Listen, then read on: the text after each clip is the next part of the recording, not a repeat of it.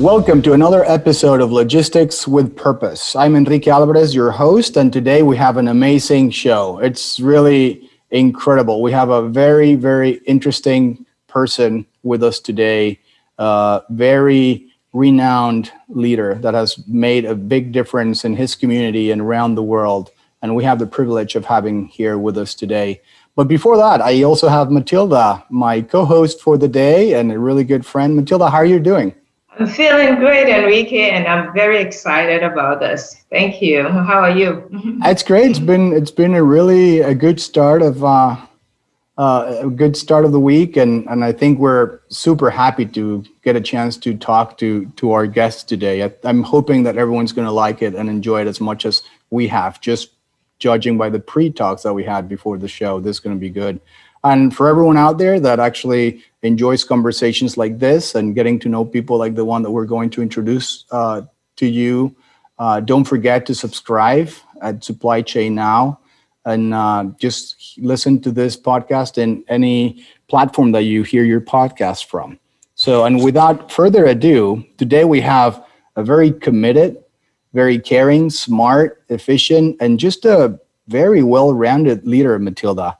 This person is the former Minister of Energy and Petroleum for Ghana, and he's the four-time Member of Parliament for Ellembelle, and it's, again, an honor and a pleasure to have him with us.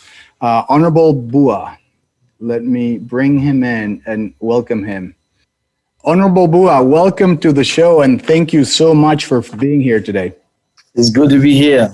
Thank you so much, Enrique. It's such an honor to have you, Honorable Bua, and we were just talking a little bit about you and some of your accomplishments, and I think that it's going to be one of those shows that Matilda and I will probably just shut up, don't say anything, let you just talk about your story, because it's so exciting and amazing, and it's going to be inspirational for a lot of people, I'm sure. Yes, it's very exciting. I'm very happy to come back and to share my story with your audience. I think it's amazing. But let me first thank all of you, especially the efforts you are making with the Books for Africa and the impact it is having. I can't thank you enough. It's amazing. Well, thank you. And we couldn't do this without your support and your team as well in Ghana and in Ellembelle in particular. And we will continue doing this. So if you guys, everyone that's listening to us now, we're actually going to try to increase the amount of books we send every year. The first year that we did this with Matilda, we sent one container, right, Matilda, full of books? Tell us very briefly, like the first container and then the second, and then we'll just move right into the interview. So, me, Honorable. No, go ahead, Matilda. You were the one that orchestrated it at the beginning. Yes. So the first one was really amazing. We did a simple holiday party with one container. We were able to support more than 6,000 children in the village. And it was just amazing. The children did not even want like gifts. They just wanted the books. And that tells you how hungry these kids are for knowledge, for information to grow, And the second one, with your help, Vector Global Logistics, amazing with the 2 containers that served, I have no idea how many communities, but probably all of Ghana with the assistance of Honorable Bua. We did great. So I am grateful and honored and looking forward to our 3rd container. I agree. Third time. And let me add that now we've gone national on the effort. We are not only focusing on the Western region. Like just last week, we did a distribution in the northern part of Ghana, amazing area. And I think that is why I'm so excited. We'll share with everyone the pictures and videos. And yes, this year the idea is to increase the support for Ellembelle and Ghana. And again, Honorable Bua, your participation in all this is critical. Your leadership is inspiring to us all. And with that said, why don't we start getting to know you a little bit? Tell us a little bit more about your background and you growing up. Tell us more about you. Thank you so much. As you know, I'm Emmanuel Kofi Bua. I was born to a small town postmaster, Mr. Benjamin Bua, and the mother Mary Bua. My father died when I was only 7 years old. And, my mother never went to school. So It so happened that when my father died as a postmaster, all the privileges of work, government, bungalow, everything came to a halt. And so suddenly my mother and 5 of our siblings found ourselves homeless. We had to move from the government state bungalow, and that began the nightmare. But I have to say that through it all, the hard work of my mother, who was a farmer and doing everything he can to make sure we are educated. We did. I remember one night when I was growing up, I saw my mother bend down as if he was praying, and I checked and I realized that she was crying. And I asked, I said, "Are you crying?" He said, "No, he was not crying. He was praying." But really, she was. And you know, it was almost 2 months. School had opened, and he had not been able to send the kids to school. And I think he was a little stressed over that.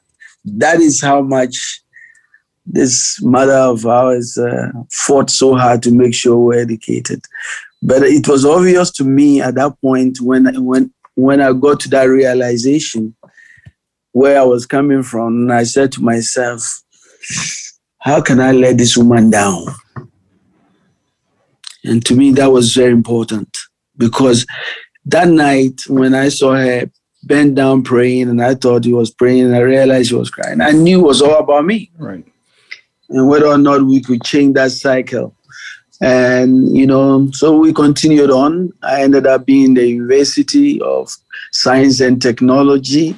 Honorable Bua, before we jump into the professional career, because it's equally important and exciting. I mean, I wanted to ask you something. I mean, your mom sounds like an incredible person, hardworking and committed and passionate, and the cornerstone, it sounds like, of your family. But what were some of the things that you remember about her telling you, like when it comes to school and learning and working? And did she always tell you something that you had to do this or you had to do that?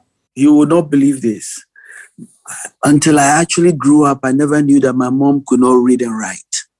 Because, you see, I will come back from school and she will make sure you do your homework. Have you opened it? And she will be sitting down with me, and I will be reading, going by page, and she was nodding as if she was participating in the exercise. Wow, that is incredible. Can you imagine? My mother, I mean, until I grew up, I joke about it, but this is serious. She'll be sitting down with me.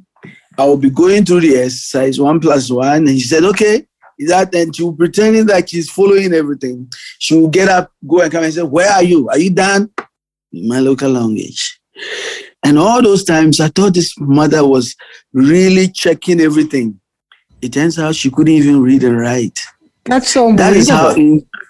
Yes, that's how incredible it is, you know. And I mean, I think that after university, one day I said, "Mom, you know what I want to do for your birthday? You need to go for adult education." I'm very proud to tell you, at least she can go through her Bible verses today and make some you know, she know all where the verses are.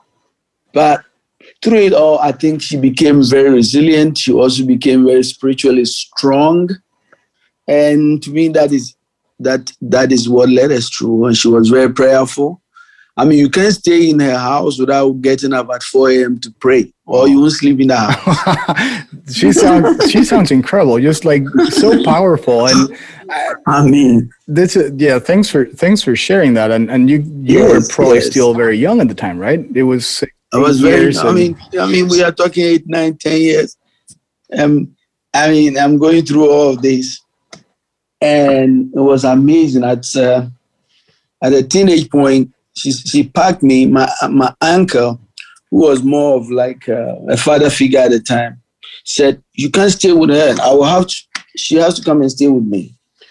And reluctantly, she had to stay. She couldn't say no. And I had to go and stay with my uncle. And I'm telling you, those were terrible experiences. So, Honorable, you know, can you, you know, there's a part where I think the viewers need to understand that in Ghana at that time, when a spouse or husband passed on, the family had the right to sometimes maybe take the people out of the house? Yeah. What happens? What happens is that once your father is gone, a decision will be made to see who is resourceful enough to support. And so, the decision was that my uncle, who was at the time doing very well, a businessman, who was more of a disciplinarian. She can bring up a guy. I mean, we have this view that it's difficult for women to really nurture and bring up boys. So if you want a boy to have the discipline, then the male figure has to be around. And that's really what happened. It so happened that when I joined my uncle, who were 3, he had 2 kids, a boy and a girl. It so happened that when I joined them for class, I was in class with his son, but the son was not as academically good as I was. And every time we were going for exams, I would blow and then he would not do it. And then there's something called common entrance exams. I passed the entrance exams. That takes you to more of like high school, right? So you can basically move to high school ahead. And my uncle will not let me go because the son did not pass. Oh, wow. Well, it must have been a lot of pressure, right, for your cousin, it seems like. It was terrible. But there's something miraculous that happened. That my story of how I went to secondary school. I was in this village playing a ball and I hit this man who just came out of it. Was that Elembele or no? Not Elembele yet. Yes, in Elembele, there's a town called Atuabo where there's a gas plant today. And I hit a ball and this ball hit a man who just came out of a car. Guess what? This man happens to be the senior housemaster of a secondary school, a very reputed secondary school. And he sees the ball and asks me my name. And I mention my name, Emmanuel. Well, he says, Emmanuel Boa. The name sounds familiar. Then he asks, did you do the common entrance? I said, I did, but my uncle said I cannot go. He said, this is ridiculous. You have scholarship. And that's how, I went to secondary school at the second term when they've been there for almost 2 months through this accident. Wow. You would not have found out about this scholarship no, or there was anything. No way. You would have not studied No in that. No, I'm telling you, there are so many things that I can tell you. It was a miracle, I think. I mean, I went to secondary school and this man remembered the name because he had a list of students who never attended the first term and was returning our scholarship, writing back to government that these people did not make it to school. So he was returning our scholarship. And because my name is Boa, I was on top of the list. So he could remember it. He said, that's how I got a scholarship to do the secondary school. It's incredible, like how things happen, right, in life. And if you wouldn't have missed that goal, probably playing football. I will tell you so many of that. I mean, that story there was over. I made it to the university with distinction. And then I go to the library one day and I'm reading through. And that's why these books are important. I walk in there, I see international camp counselors are invited to the United States. I read it. I'm like, wow, international camp counselors. It's students who are in the university and that and that. And then I applied Camp America. Wow. So you applied also out of the blue. What did you end up studying, Honorable Boa? Yes. What did you study in the university? I studied law. In sociology at the time, but I had a BA in law. Now, this camp just wrote to me, and I'm trying to follow that story. And it's called Pitchen Camp in Glens Bay, New York. I'm going to go there to be a counselor for inner city kids from New York City. Wow. And can you imagine? No. I got the visa and came to New York, all ticket paid for, everything. Unbelievable. And I meet these wildest of kids ever. They changed my life for good. These were kids that faced a lot of tough challenges. But, by the time I finished the camp, I was able to impact these kids so much that the camp decided to invite me the following year. And this time I was more like a senior counselor. And they actually made me the representative of the program in Ghana. It's called international camp exchange program. And I was in charge of recruiting international students to come to the summer camp. Wow. Yeah. And I was amazing. I became a coordinator. I was a student coordinator of the programs, and it was amazing. And it was through this program that I actually came to the US after university and went to do my graduate program at the University of Maryland as well. Well, and it seems like the children that you were leading back then as a camp counselor were the ones that kind of showed you how important it is to give back. I mean, at what point in your career did you understand how critical just helping others and honestly how good you were at making those connections with children and people in general? I mean, at what point did you start to see this political career that... Critically. First of all, I learned that through all those challenges I was going through. You know, in all those challenges, my mother every evening will make sure there's extra food for other people who did not have food, even in all the things she was going through. And she kept reminding me that you don't get your blessings for all the things you need. You get your blessings for giving, for helping others, for changing where you are, for bringing value to wherever you find yourself. So is that a reason why it's still up to this day? Most when I come to Alambele, people just come to the house to just get food. It's just amazing what that house was turned into. Yeah, she's 88 years old now. She's still cooking. She sounds like a force of nature. Like, she's incredible. She's still cooking, and I mean, one of my longevity as a member of parliament, I said that she's probably the real member of parliament representing the people on my behalf. It's amazing. But then I come to the US and I realized, I've said it and I'll say it again, amazing place. I started with Petion Camp and I learned, even from these kids, how important it is to give, to support one another.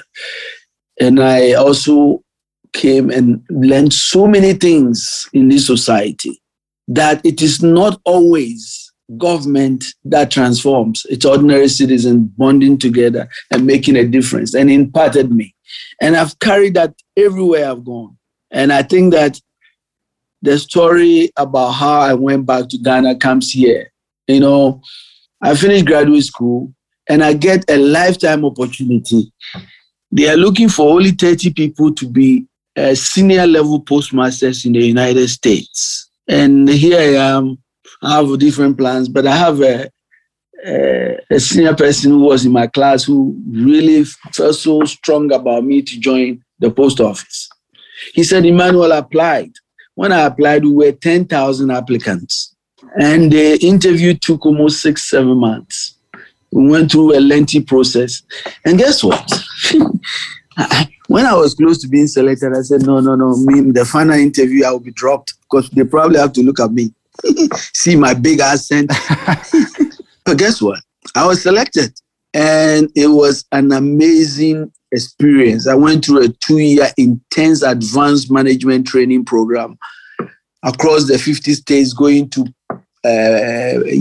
mail processing plants, going through administrative places, and learn the art of managing organization for 2 years. And I was certified as a senior level 21 post office. Think about it. The Postmaster General is level 25. So when you start at 21, you are close up there. No, it sounds like an incredible opportunity, and it sounds that you were the right person to pick for sure. Oh, it was a big deal I had. If you could just summarize, so you learned incredibly a lot of things during that time. If you could kind of summarize it, maybe the top 3 things that you think make a good leader. What do you think those 3 characteristics are for people that are listening to us now? When they tell you that you are leading, don't let it get into your head that you are somehow on top of anybody. You are actually supposed to be the servant. You are actually been selected to work hard and serve even the people that you are supposed to lead. And and make sure that the team is motivated and that there's always a team spirit. And you are the one that should make it happen. You are the one that will set the tone all the time. But making sure also that you think about time and make sure that you get things done when you have to. Nothing must stop that critically. And those are some of the things that really guided me in the post office. But interestingly, my first station was in Rhode Island, Rhode Island. And the first time I walked in that post office, about 200 employees, I got to the front and I said that, my name is Emmanuel. I'm here and I want to see the supervisor. And the lady asked, do you want a job? And I said, oh, no, I don't want a job. He said, what do you want? I said, well, whoever is in charge, tell the person that the postmaster is here. He said, you? Really? That's great. I mean, it was amazing. So Honorable, let me come in quickly. There's I call it, there's always a silver line or something beautiful here. Honorable's father used to be a postmaster in Ghana also. That's just the coincidences. Yeah. Your life has so many coincidences, There's so much. I said when I was doing the interview that my father was a postmaster. He loved his job. He used to work in the nights. And he died when I was 7 years. And I guess I'm now close to being a postmaster to take up his list. So it was very interesting experience. Yeah, you're closing the circle almost, right? Making sure that you're kind of continue the legacy that your father started. Yeah, continue the legacy. But it was a fantastic experience. While I was doing all of that, I was in touch with the village. Every year I'm sending used books, I'm sending computers, I'm supporting schools. And one day I took a vacation, went on holidays, and the whole youth had a demonstration that I'm not going back. They are not going to let me come back to the US. I'm going to be their next member of parliament. I said, why? The member of parliament at the time was so powerful. He was the deputy speaker of Ghana's parliament. And every time they've mentioned that, I said, it's not possible. And this is really one of the lessons that I want us to know. I came back and I saw that the pressure was too much. I was doing well.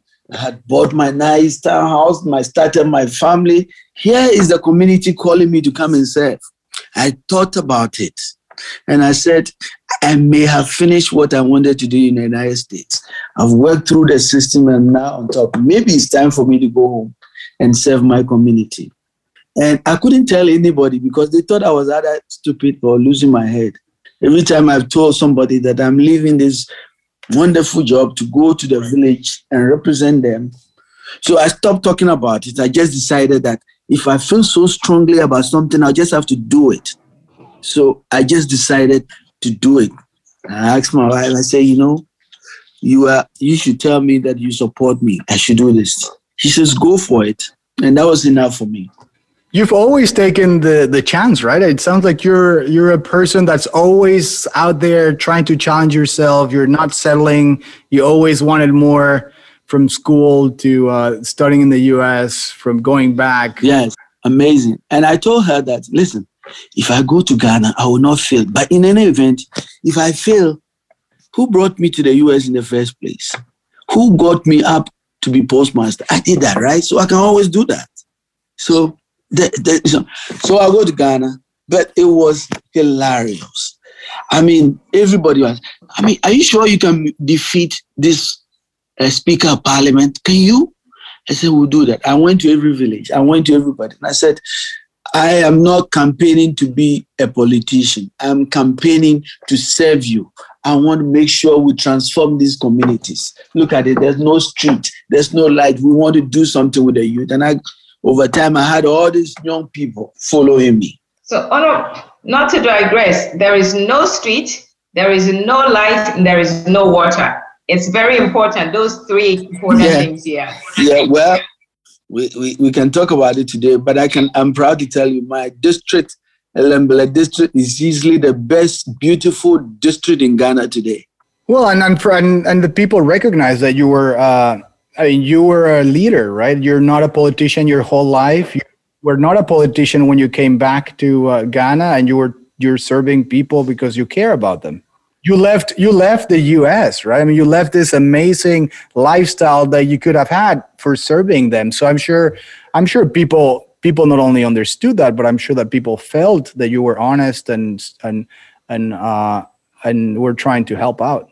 Let me tell you how strong they feel about that. You know, on my fourth term or as member of parliament, I told them I'm not running again.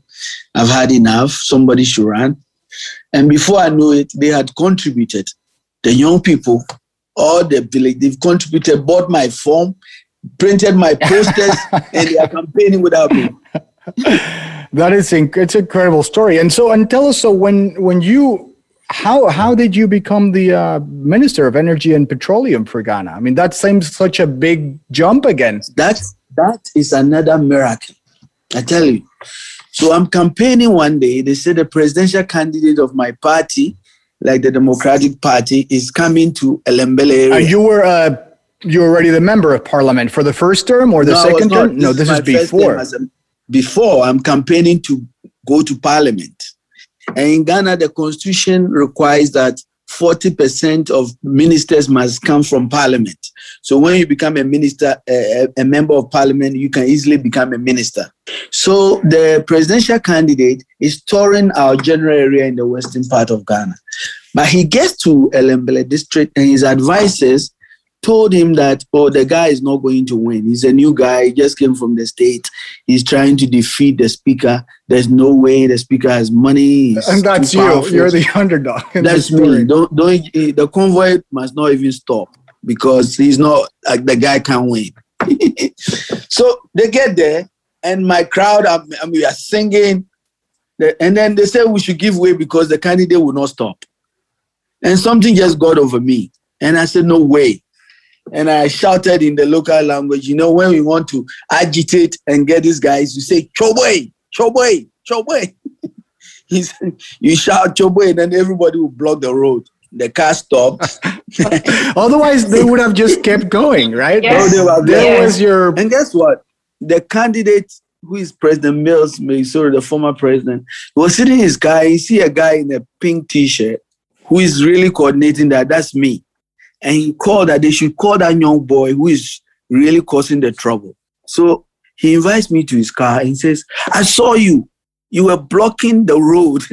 The president of Ghana talking to you. Yes. He was then the candidate. I said, yes, sir. I was, sir. The reason was simple. These young people, we've been chanting and waiting for you since this morning, 9 a.m. They've not even eaten. And it's almost 5 p.m. And you come and they say you won't stop. That's why. At least say hello to them. He was so quiet. He got out of his car. He said, guys, let me. And then he went out. He said, Chobwe, vote for boy and vote for me. Wow. So he endorsed you after that first interaction. He endorsed me. He got out. Reluctantly endorsed me. But guess what? When the results came out, my result was the national news. It was like I defeated the most powerful person in Ghana and I made news. It was all over the place. Oh my God. This boy defeated the speaker. It was so amazing. Guess what? This candidate called me. The president who came there called me and said, oh my God, they told me I shouldn't stop because you will not win. That's how I found out. Yep. And they were wrong because you were not going to let them pass through the Elembele without him stopping. And he said, when I saw you and I saw your eyes and your determination, I told them, this boy is so determined. And I'm not surprised you won. When you come to Accra, come and see me. And that was my license to become Deputy Minister of Energy in Ghana. Wow. Tell us, how was it like? I mean, for everyone listening to this, or at least most of our listeners, including me and Matilda, it's incredible. We've never really ever interviewed a minister before as someone that worked closely with the president. How was it? Amazing. This is a position, and he intentionally gave that position to me. I didn't even care. I didn't know. But it turns out that this is the most coveted position. becoming Ghana's energy and petroleum minister. Every powerful person wanted to become that person, you know? And that is probably where everything is. But he knew that he wanted somebody who is different. And I have to tell you, I faced a lot of challenges, but this was a very top place where I became a deputy minister when Ghana was first discovered oil and was about to produce oil. And I had to lead Ghana for that oil production. I had to lead Ghana to build a gas processing plant. And at some point, there was also power crisis, and we had to address power. I was coming to Houston. I was flying the world, finding long-term solutions. And today, I can tell you, I am the longest-serving energy minister in the history of Ghana that brought all the solutions you can think of. Power solutions, gas solutions, basically stabilize our power systems in Ghana. Honorable, let me ask you, did you have experience before when they put you there? Sorry. I didn't have a clue. So how did you... Actually, the day I was appointed, I had to go and read about energy. I wasn't an energy expert, but it was easy for me because I was just going there to be a leader, to be a manager. And to me, that was what is important. I remember that my first meeting with all these engineers, I was a young guy who kept, answering a lot of questions. So in the evening when I closed, I said, young man, you are not going home. You are going to sit in my car. Me and you are going to have some power lessons. And he became my tutor. And everywhere I went, traveling, I was with him. And within a year, if you're an engineer, you want to come and talk to me about power, be careful because I know too much, probably more than you. And that's how quick I learned. It was a lot. It was a lot. But there was something very fundamental that I knew I had to do. How many years were there, Honorable? I served 4 years as the deputy minister. And then another 4 years, a new president promoted me and made me the minister. Wow. And made me the minister. And so I served in that capacity as a minister for 8 years. But as a member of parliament, I'm now in my 16th year. Wow. Matilda, go ahead. You want to take us to some of the more recent aspects of Honorable Bua's life and then into the future with him? Sure, definitely. This is exciting. This is I think Honorable Bua's first ever podcast in the U.S. So yeah, we are honored to have this wonderful conversation. Honorable, tell us a bit about the Senior Citizen Center, the Aya Community Center, why you built it. And I know it's the only Senior Citizen Center in Ghana, if not all of West Africa. Why that? Before I built the center, I had done something that had taught me a lot of lessons in Ghana. And you are always going to be told that something was not possible. You are going to be discouraged somehow.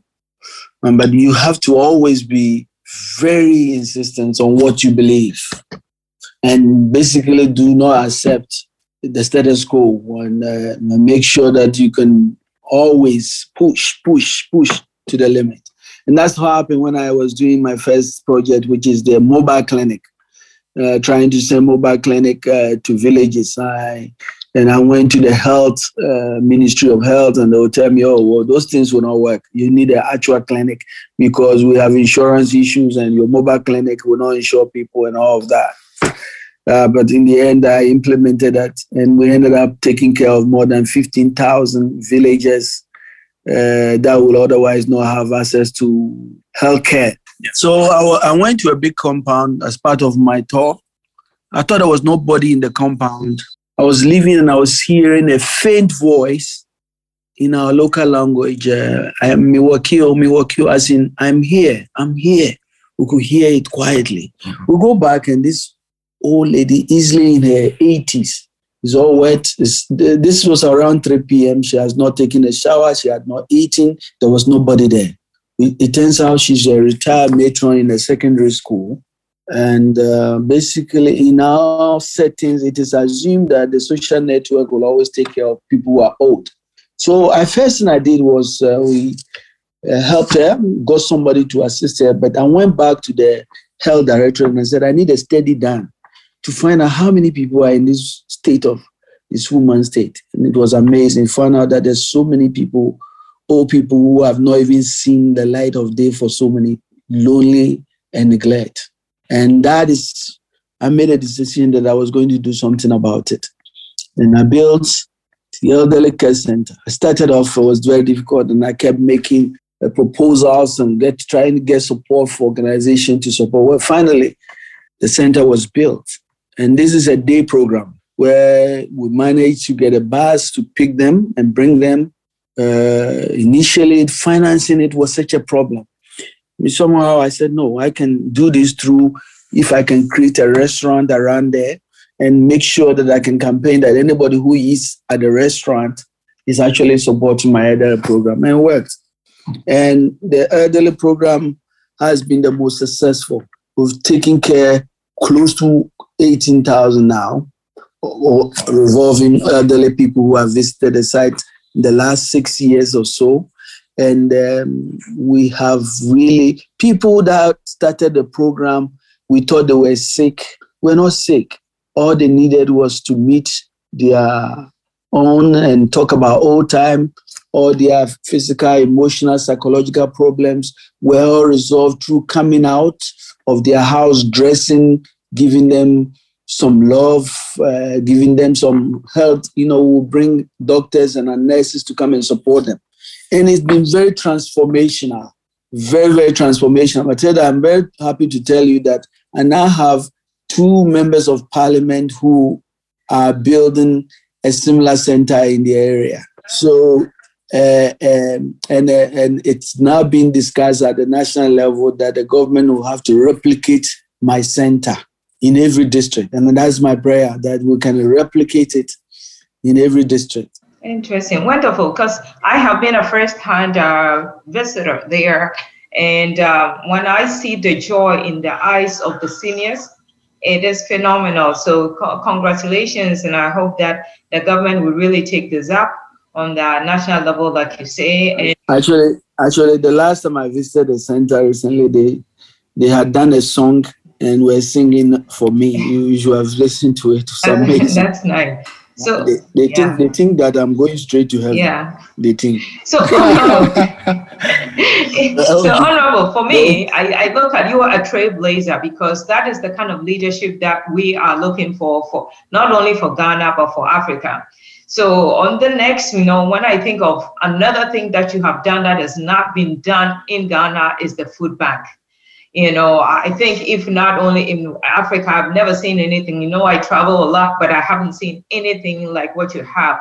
What was the reason behind it, and what is the future of the food banks in Ghana? Again, I have said that to lead is to basically find solutions to pending problems. And that is really what the reason for the food bank.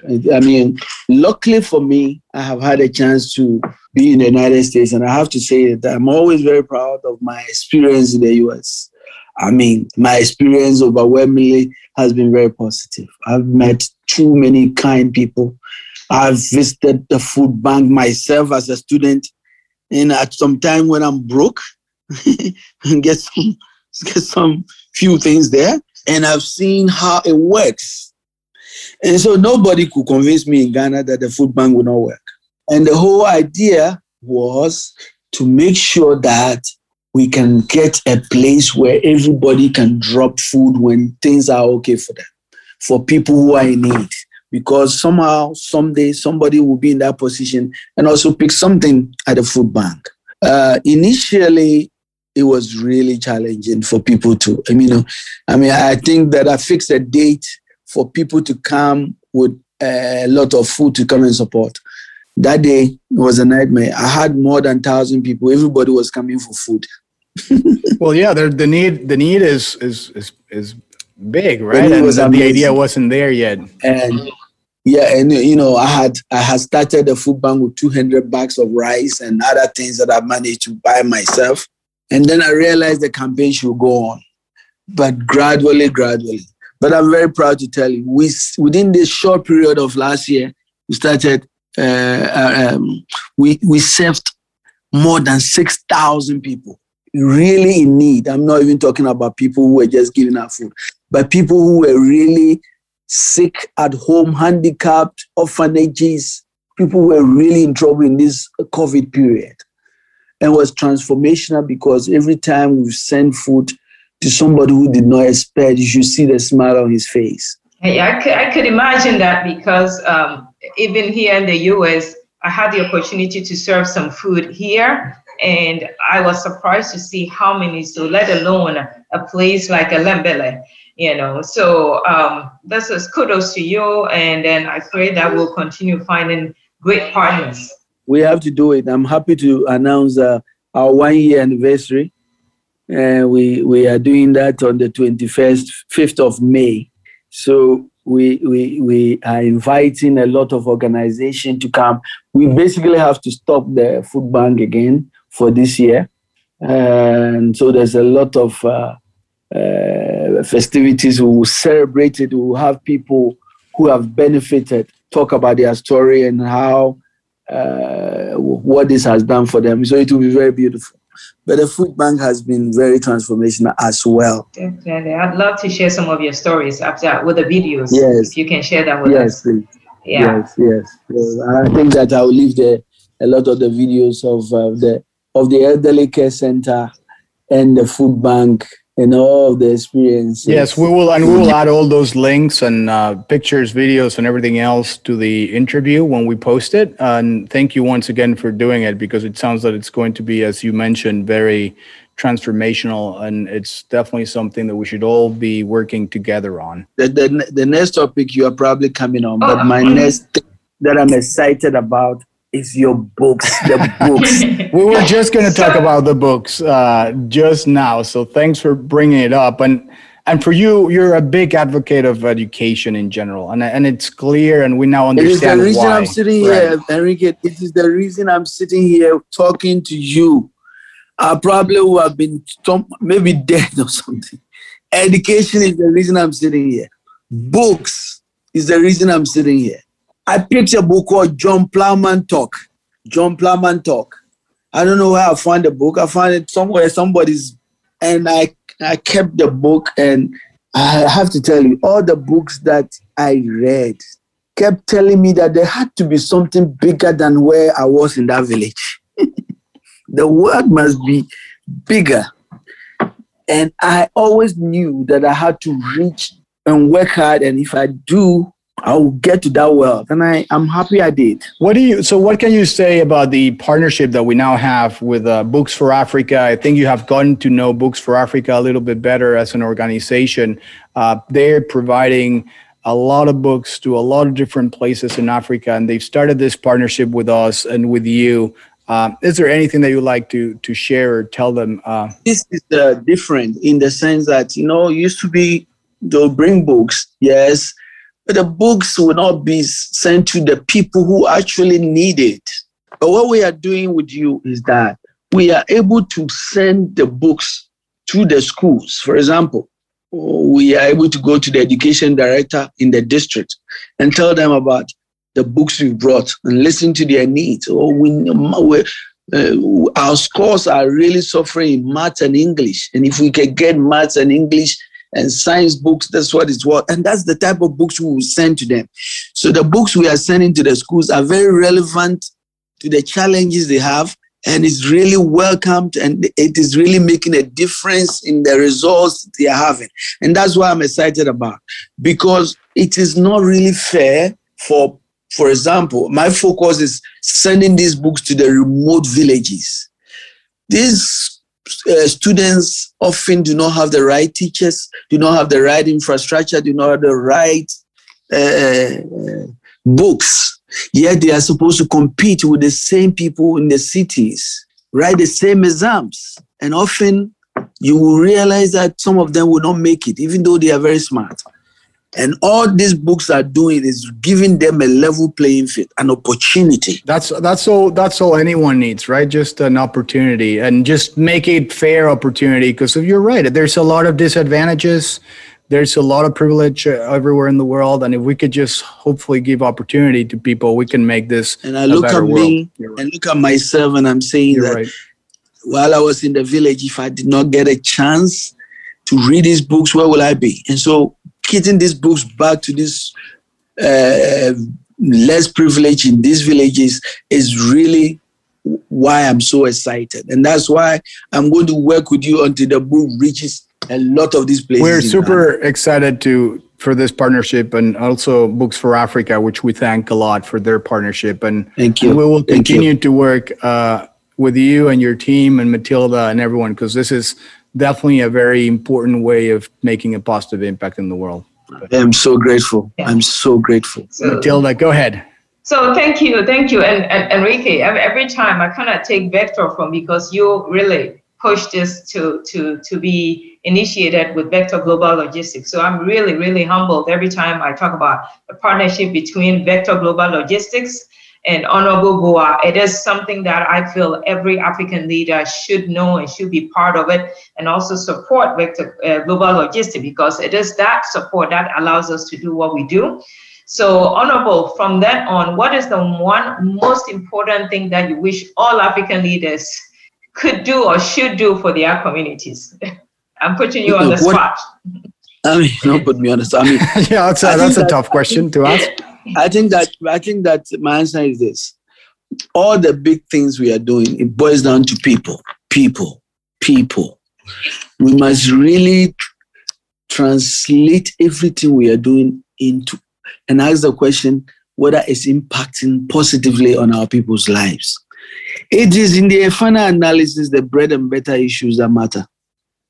Whether or not a child that is born in Atuabo, my village, today will get a chance, if he works hard, to be a minister in Ghana, will get a chance to succeed. Give him a fair shot. And I think that is what we have to do and work in Africa, creating the opportunity, the environment that allow young people to succeed. God has given us our capabilities. We just have to make sure that there's an opportunity. And if we do that, I have learned a lot of that in the United States, seeing so many people who have come here with nothing. And just because they had the opportunity, they have excelled. I think that we just have to work to really create a level playing field so people can succeed.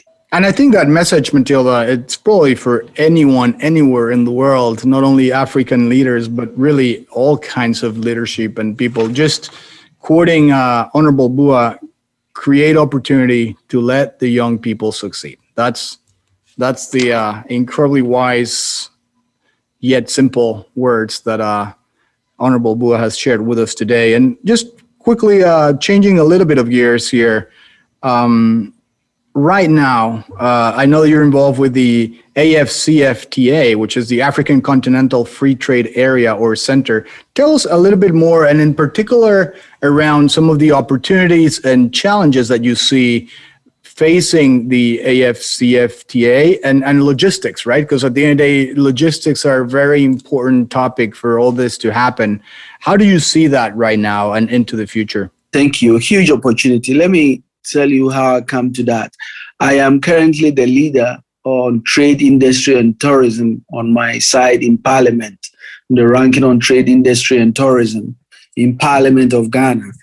And in that capacity, one of the critical focus is on the African Continental Free Trade. This is an amazing opportunity for Africa to leapfrog, to basically lift our people out of poverty. And I think the statistics I've been giving all the time shows it. There was $460 billion of trade that went on in 2019. And of this amount, the portion that Africa, within Africa, actually traded among ourselves was nothing to write home about. Less than even 30 billion.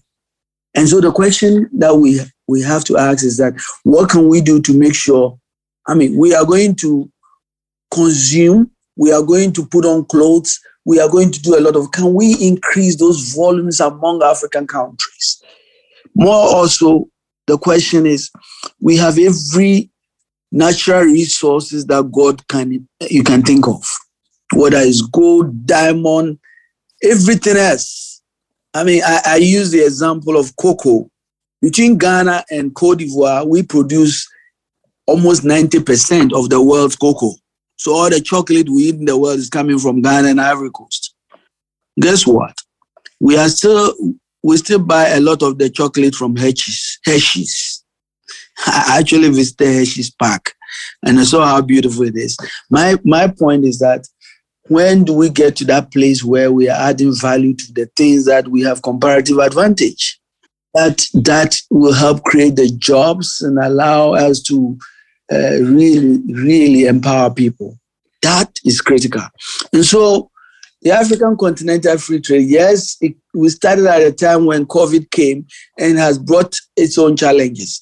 But we have to start thinking beyond COVID and to basically ask the question, what are the impediments to this very noble idea? And there are a lot of them. One, it is very difficult, for example, to send money from Ghana to my next door, Togo, than to send money from Ghana to London. It is easier to fly to the United States than to fly to Senegal from Ghana. How do we break these barriers of transportation within Africa? It is very difficult when it comes to energy. While we are making a lot of programs with electricity supply, a lot of the countries around us are below 30% of access to electricity.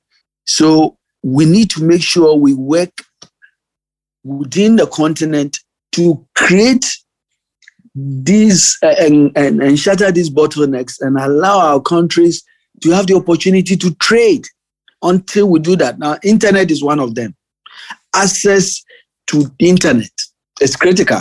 How do we make sure that we are investing in the internet superhighway, which is the key in this 21st century if we are to do business? These are the critical things that we as African countries need to focus on. There is going to be a after conference very soon in Ghana. I saw the Minister of Trade give a speech on how focused we are going to continue to be. But it is clear that if AfCFTA succeed, Africa will succeed. No, it sounds like an incredible project, and we would love to check back with you maybe in a couple more months once this this is launched. And you're right, Africa is such a rich continent, not only with the materials, but also with talent and people and creativity. And so yes, you're absolutely right. And we look forward to kind of understanding a little bit more of what you're going to be doing and some of the things that you'll be leading. Tilda, do you have any question around this? No, so I see where in terms of logistical challenges, like Honorable just mentioned, that, it is more difficult to travel from Ghana to Senegal than it is to travel from Ghana to US. What is Africa currently doing to alleviate some of these challenges? Yeah, the African Union has come out with a very huge proposal. It's not even a proposal, the infrastructure packages. For example, there's supposed to be a train, a railway line from Ivory Coast all the way through Nigeria. There's one that is supposed to connect Zambia to the east. Basically, an infrastructure network that will basically create the opportunity for Africans to trade and interact more and move. A free movement of goods and people across the continent is the key. And to me, that is a very good initiative. One of the complaints that I heard was being said was, it looks like a lot of the financial institutions are not being very supportive. And my question I have was that we need to strengthen the African Development Bank. You see, I think that Africa must begin, and I'm part of it, we need to begin to make sure we strengthen the things that can help us within. I think we've looked to Europe for too long. And it is clear to me that Europe, the United States and others have their own issues and problems now. So in the 21st century going forward, we must begin to come out with African solutions to our problems. So, and that's why I think that, like you said, the most exciting or impact that you probably want to see is for the AFTA to move in the right direction from everything else that you have mentioned. So, and also, Enrique asked a question of the 3 most powerful things that you think should go into leadership. When you were talking the whole conversation, if I'm not wrong, so let me know, I picked up serve the people, find solutions for the people, and be determined, right? Those are 3 most important leadership attributes that we need to be able to move our people forward. Be a servant leader. Yeah, be a servant leader. Now, this has been exciting. So, Enrique, if any other questions we have for Honorable, because there's so much, I think maybe we'll have to bring him on some other time because there's so much that we need to discuss details on Africa. But if not, maybe Honorable Bua can share information on how people can reach you at any given time to partner, to support, or to work with Vector Global Logistics also for us to be able to continue doing what we need to do. Yeah. Yes, and Honorable Bua, I think Matilda's right.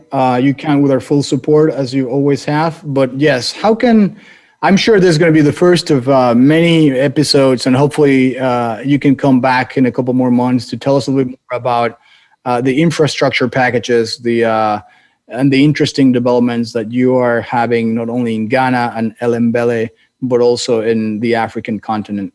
If you can tell us or tell the people that are listening to you today how to connect with you, what would be the best way of doing that? Well, first of all, I'll give out my email. It can always be reached on yibua1@yahoo.com. We also have the ayacommunitycenter.org that you can always send information there. I also make sure that we have a contact to our office that I will give out. But more importantly, let me also say that I think we have very important things that we are focused on right now. As I said, we are celebrating our first anniversary of the food bank, and our focus is to make sure that engage more and serve this time 12,000 or more people than we did last year. So it's a very big goal. We are going to do that. We are continuing with our elderly care program, and we are continuing to push it. I think that we are starting an initiative. Once I go back, and I'm starting this initiative 1st of June, and is reading with the Member of Parliament. And as part of the books for Africa for the schools, I've decided to put a face to it by making sure that almost all the schools that have gotten the books, I'll be visiting, and I'll be spending some time reading with the students just to motivate them. And I'm sure that Matilda, at some point, when we get enough of the containers, I think it will be time for Enrique now to visit Ghana. I would love to go. If it weren't for the pandemic, Matilda brings chocolate back, and you have no idea how amazing it is. I treasure it yes, I never share it with anyone here at the office.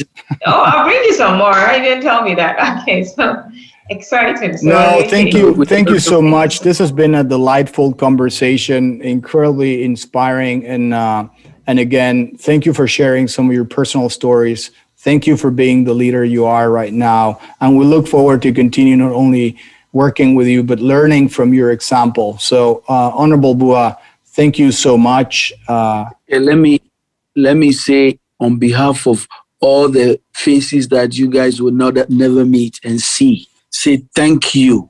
There's so much you are doing indirectly to so many people. And I'm telling you, I am sure that if they are all here, they will be shouting so loud, it will be unbelievable. Thank you so much. Thank you. No, thank you. We're honored and humbled by the example. And again, we'll definitely would love to go to Ghana sometime soon and enjoy with you and the rest of the Ellembelle community.